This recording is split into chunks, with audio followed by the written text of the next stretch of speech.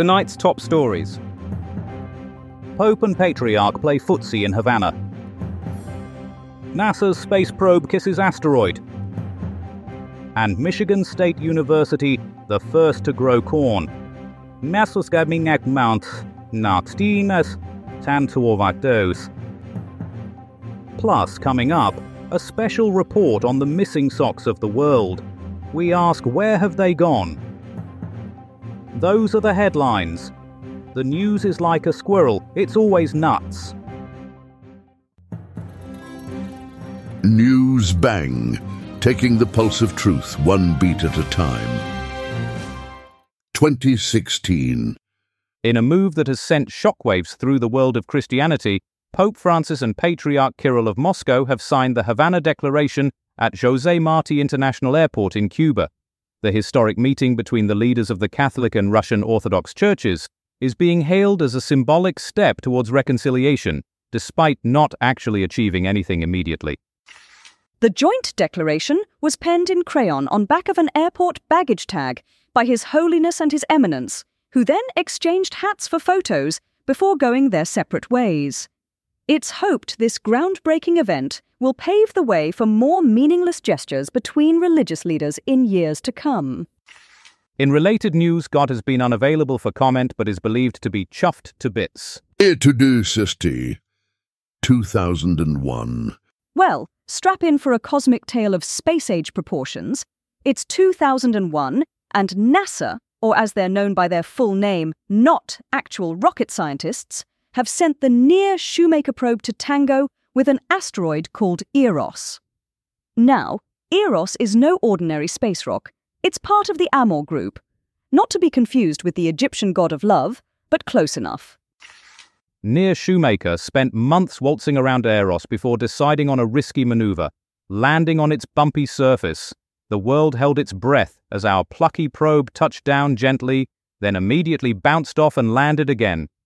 Astronaut Buzz Lightyear was quoted as saying, "That's one small hop for mankind." Eros itself is a stony customer, shaped like a potato that's been microwaved too long, lumpy and unrecognizable. But don't let its appearance fool you. This celestial couch potato has revealed secrets about the birth of our solar system.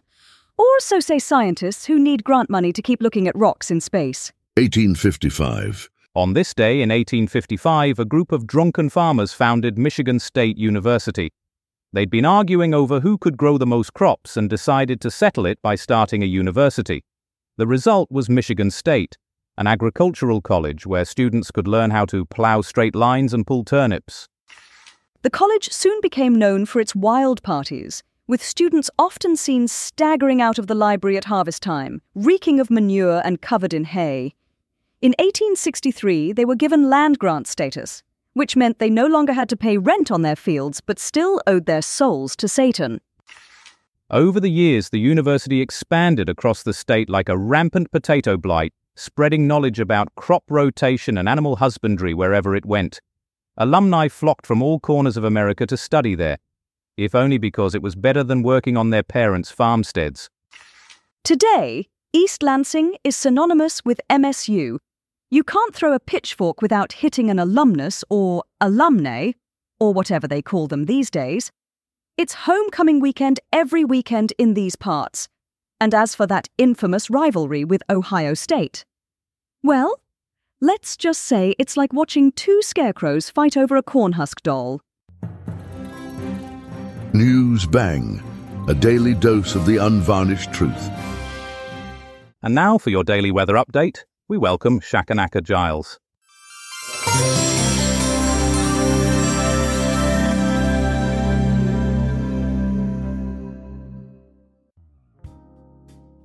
Tomorrow, in the southeast, expect a damp and dreary day, like a soggy biscuit that's lost its crunch.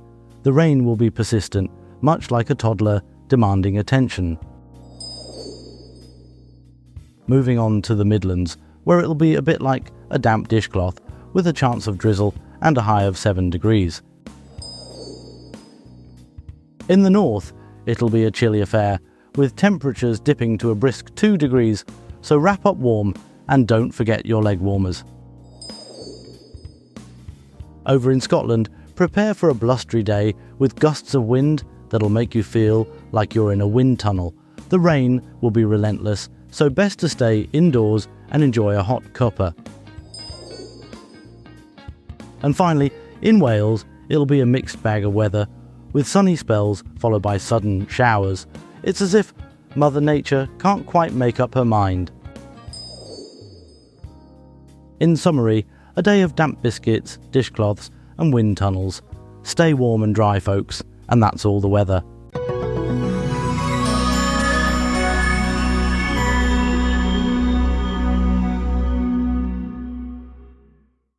Day 2, 1988. In a dramatic episode of nautical brinkmanship, the USS Yorktown and USS Karen were bumped by Soviet warships in the Black Sea during the Cold War. Navigating through Soviet territorial waters under the guise of innocent passage, the American vessels found themselves in a game of high-stakes maritime chess. The USS Yorktown sustained minor hull damage, while the USS Karen emerged unscathed. This incident, however, left an indelible mark on international relations and maritime law. Now we turn to our correspondent Brian Bastable for further analysis on this thrilling encounter between two superpowers at sea. In the shadow of death I stand tall, in the heart of darkness I remain a beacon of hope. The night is darkest before dawn, and it is now that I shine my light. The Cold War rages around me as bullets fly like hail in a hurricane. Soldiers advance like lemmings on a suicide mission, and you can hear the sound of screaming from every corner. There are two ships here, no ordinary vessels, but icons of freedom, USS Yorktown and USS Karen, each with their sails billowing defiantly as they chart their course through Soviet waters in innocent passage, oblivious to the threat lurking beneath them. Cold War, tension wrapped in the flag of deceit. With minor damage to Yorktown's hull, we see how these titans weathered this storm unscathed by fear or despair, yet still they hold firm against aggression while maintaining an unwavering resolve for peace amidst chaos. Around me, explosions crackle like fireworks on New Year's Eve as men fall left and right under heavy fire. Yet somehow these heroes stand strong against tyranny's tide washing over them with every wave that crashes upon their shores. As always, dear listener, Brian Bastable reporting live from deep within the belly of this beast called war for Newsbang. 2009. In a tragic turn of events, Colgan Air Flight 3047 plummeted to Earth in Clarence Center, New York, snuffing out the lives of all on board and one unfortunate soul on the ground. The doomed aircraft was en route from Newark, New Jersey to Buffalo Niagara International Airport in Cheektowaga, New York. A community once synonymous with prosperity now bears the weight of a solemn burden. As we tread carefully through this field of sorrow, Ken Schitt stands ready to shed light on the unfolding investigation. Good evening, citizens of this wretched planet. As we plunge deeper into the abyss of human stupidity, let's remember the year 2009, when a plane full of innocent souls met their fiery end in the quaint little hamlet of Clarence Center, New York. Colgan Air Flight 3047 was en route from Newark, New Jersey to Buffalo, New York, a distance that should have taken less than 2 hours. But fate had other plans for these poor souls. The plane crashed into a house, killing all 49 people on board and one poor bastard in the house. This isn't just a tragedy, folks. It's a goddamn travesty. How the hell do you explain a plane full of people going down in a residential area? Are we living in some twisted version of Fahrenheit 451 where fire and chaos reign supreme? Buffalo Niagara International Airport, the airport where this flight was scheduled to land, is located in Cheektowaga, New York. It serves Buffalo, New York and Niagara Falls, New York. But it seems like this airport has more crashes than takeoffs these days. What the fuck is going on? Clarence Center, the affluent hamlet where this disaster took place, is a picture-perfect slice of Americana. But now it's a graveyard, a memorial to the senseless loss of life. And who's to blame? The pilots, the airport, the bloody weather. I don't know, and I don't care. All I know is that this is a goddamn disgrace, and someone needs to be held accountable. We can't keep losing innocent lives like this. It's time for answers, and it's time for action. This is Ken shit, reminding you that the sky is not the limit. It's the final destination for too many of our fellow humans, and it's time we do something about it. Newsbang, cutting through the bullshit with a well-honed blade of truth. We turn now to Polly Beep for a journey through the annals of transport mishaps and marvels, past and future.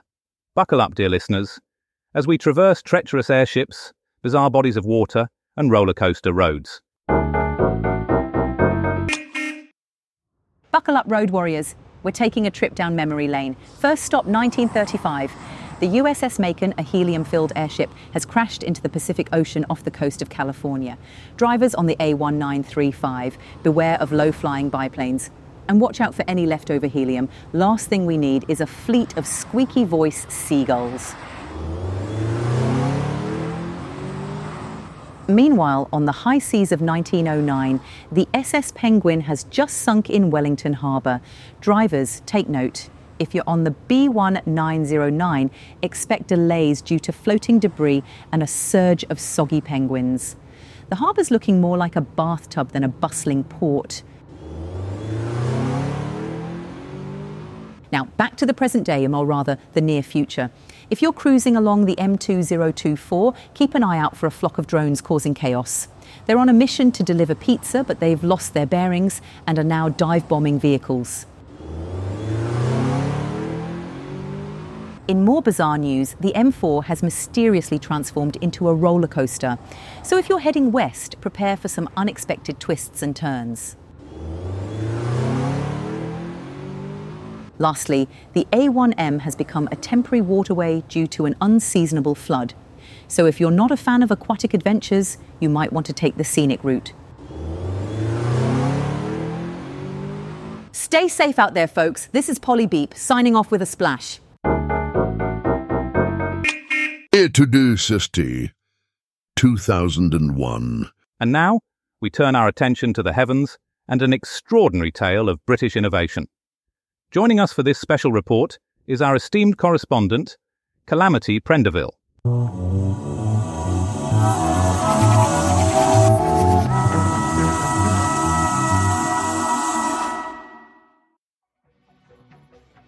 Welcome back to Newsbang, where we're celebrating the 23rd anniversary of a mind-blowing British achievement. Picture this. It's the year 2001, and we're not just sending our beloved postman, Mr. McClarence, to deliver letters across town. No, we've sent a plucky little spacecraft named Shoemaker to land on an asteroid called Eros. Yes, you heard that right, an asteroid. And now I know what you're thinking. Calamity, how did this come about? Was it because we were bored of watching reruns of Only Fools and Horses? Well, my dear friends, it was all thanks to the brilliant minds at NASA, the National Aeronautics and Space Administration, or, as I like to call them, the Nottinghamshire Association for Space Advancement. This daring mission was no small feat. Shoemaker spent a whole year studying Eros from its orbit before making the historic landing. And let me tell you, Eros is no ordinary rock floating in space. It's part of the Amor group of asteroids, named after a Greek god of love, because why not? But wait, there's more. Eros is stony and irregularly shaped, much like my ex-boyfriend's attempts at cooking. And here's the kicker. Shoemaker was the first spacecraft to ever study an asteroid from its very own orbit. Talk about up close and personal. So there you have it. Another fantastic British innovation that proves we're not just about tea and scones. Keep your eyes peeled for more mind-boggling achievements in our Science Watch segment on Newsbang. This is Calamity Prenderville from Newsbang, signing off.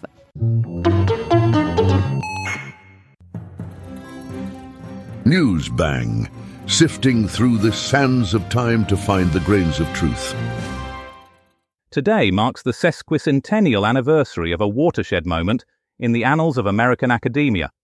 Michigan State University, the first agricultural college in the United States, was founded in 1855.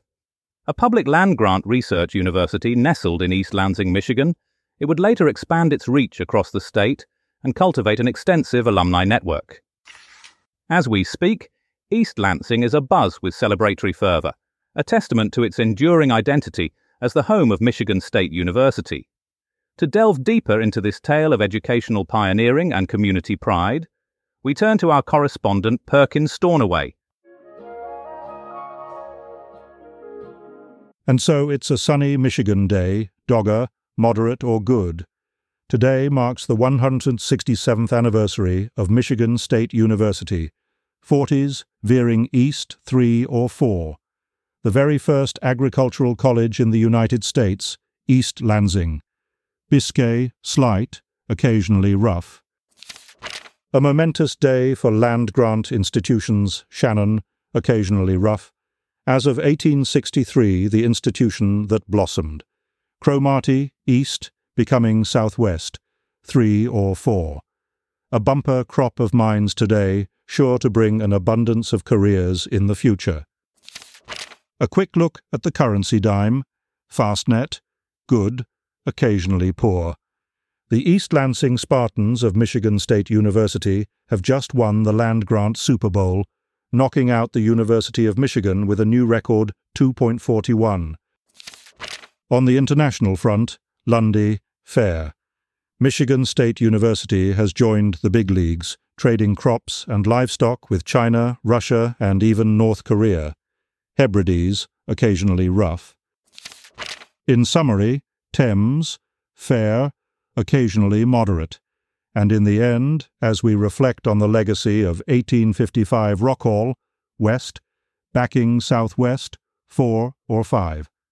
We bid farewell to this historic day with a toast to the next 167 years of agricultural growth and the MSU Spartans. Business. Nice. 1947. In a move that would have left Marie Antoinette speechless, Christian Dior unveiled his revolutionary new look in 1947, effectively changing the course of women's fashion post-World War II. Paris, regaining its rightful place as the epicenter of haute couture, welcomed this audacious transformation with open arms and closed wallets. Now Smithsonian Moss delves into the decadent world of Dior and how it continues to dictate the pulse of global fashion trends. Now at this point of the evening, we welcome listeners on FM who've just joined us.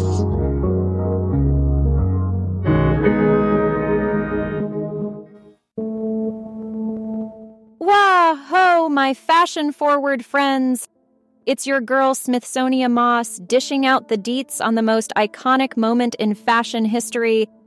Buckle up, buttercups, because we're throwing it back to 1947 when Christian Dior said au revoir to wartime woes and bonjour, baby, to the new look that had everyone's panties in a Parisian twist.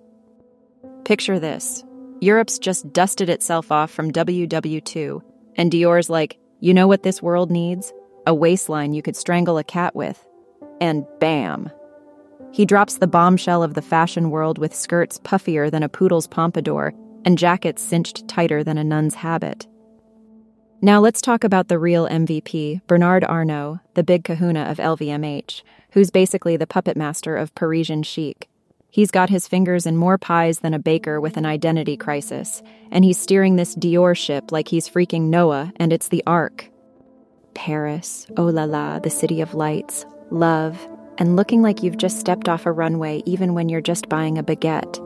It's the place where fashionistas flock like seagulls to a chip, and where Dior's new look had everyone saying, je ne sais quoi, more like, je ne sais wow. So, there you have it, my haute couture honeys. Dior didn't just give us a new silhouette. He gave us life after the drab ration book reality of the war. And thanks to Monsieur Arnault, Dior's legacy is like the gift that keeps on giving, like herpes, but make it fashion. And that's a wrap on this style saga.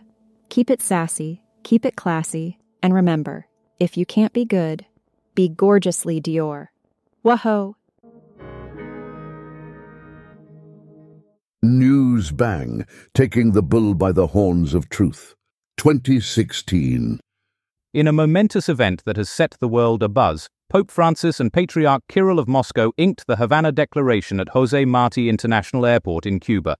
The Catholic Church, with its 1.3 billion baptized Catholics, welcomed this historic union, while the Russian Orthodox Church flexed its spiritual muscles with 194 dioceses in Russia.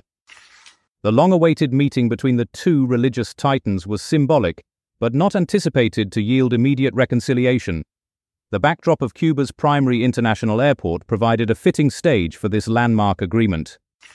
And to discuss the implications of this unprecedented union between the Catholic Church and the Russian Orthodox Church is our resident religious correspondent, Pastor Kevin Monstrance.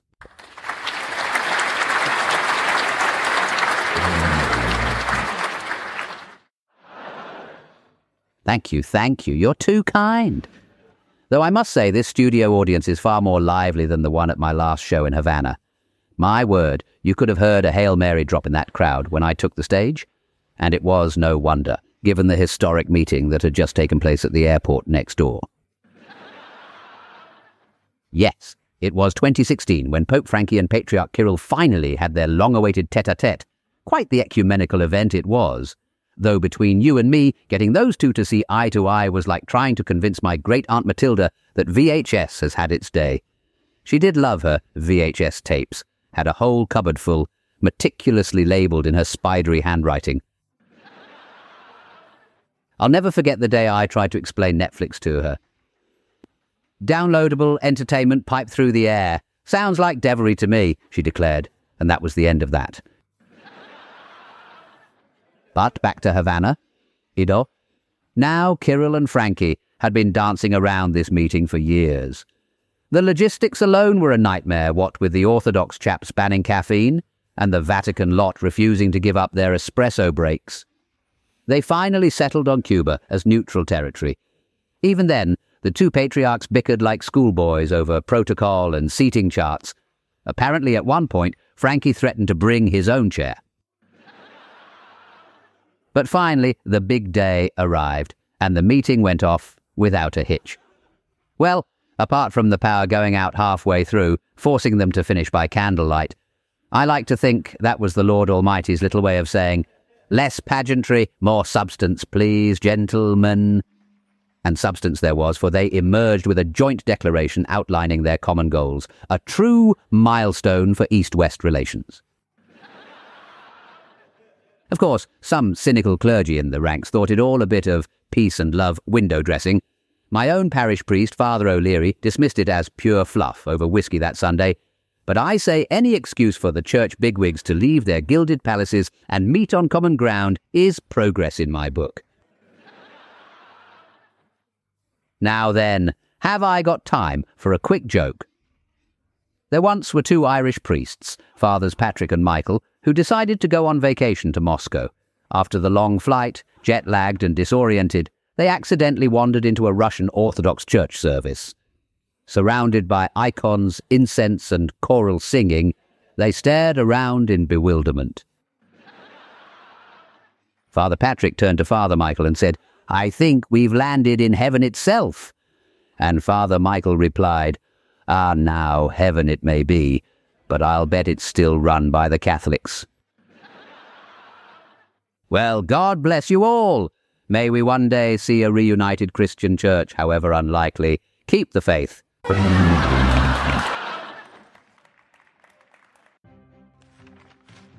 And just time for a final look at tomorrow's headlines. The Times: Smart bomb, dumb outcome. Hundreds dead in Baghdad shelter. The Independent: Dresden devastation. Allies firestorm, fury kills thousands. And The Sun: Sabbath's heavy metal, birth screams onto scene. That's it for tonight. Remember, the early bird might get the worm, but it's the second mouse that gets the cheese. Good night, and don't let the bedbugs bite, because as we all know, they've been trained to steal your wallet. Tune in next time for more artificially intelligent hilarity. Newsbang is a comedy show, written and recorded by AI. All voices impersonated. Nothing here is real. Good night.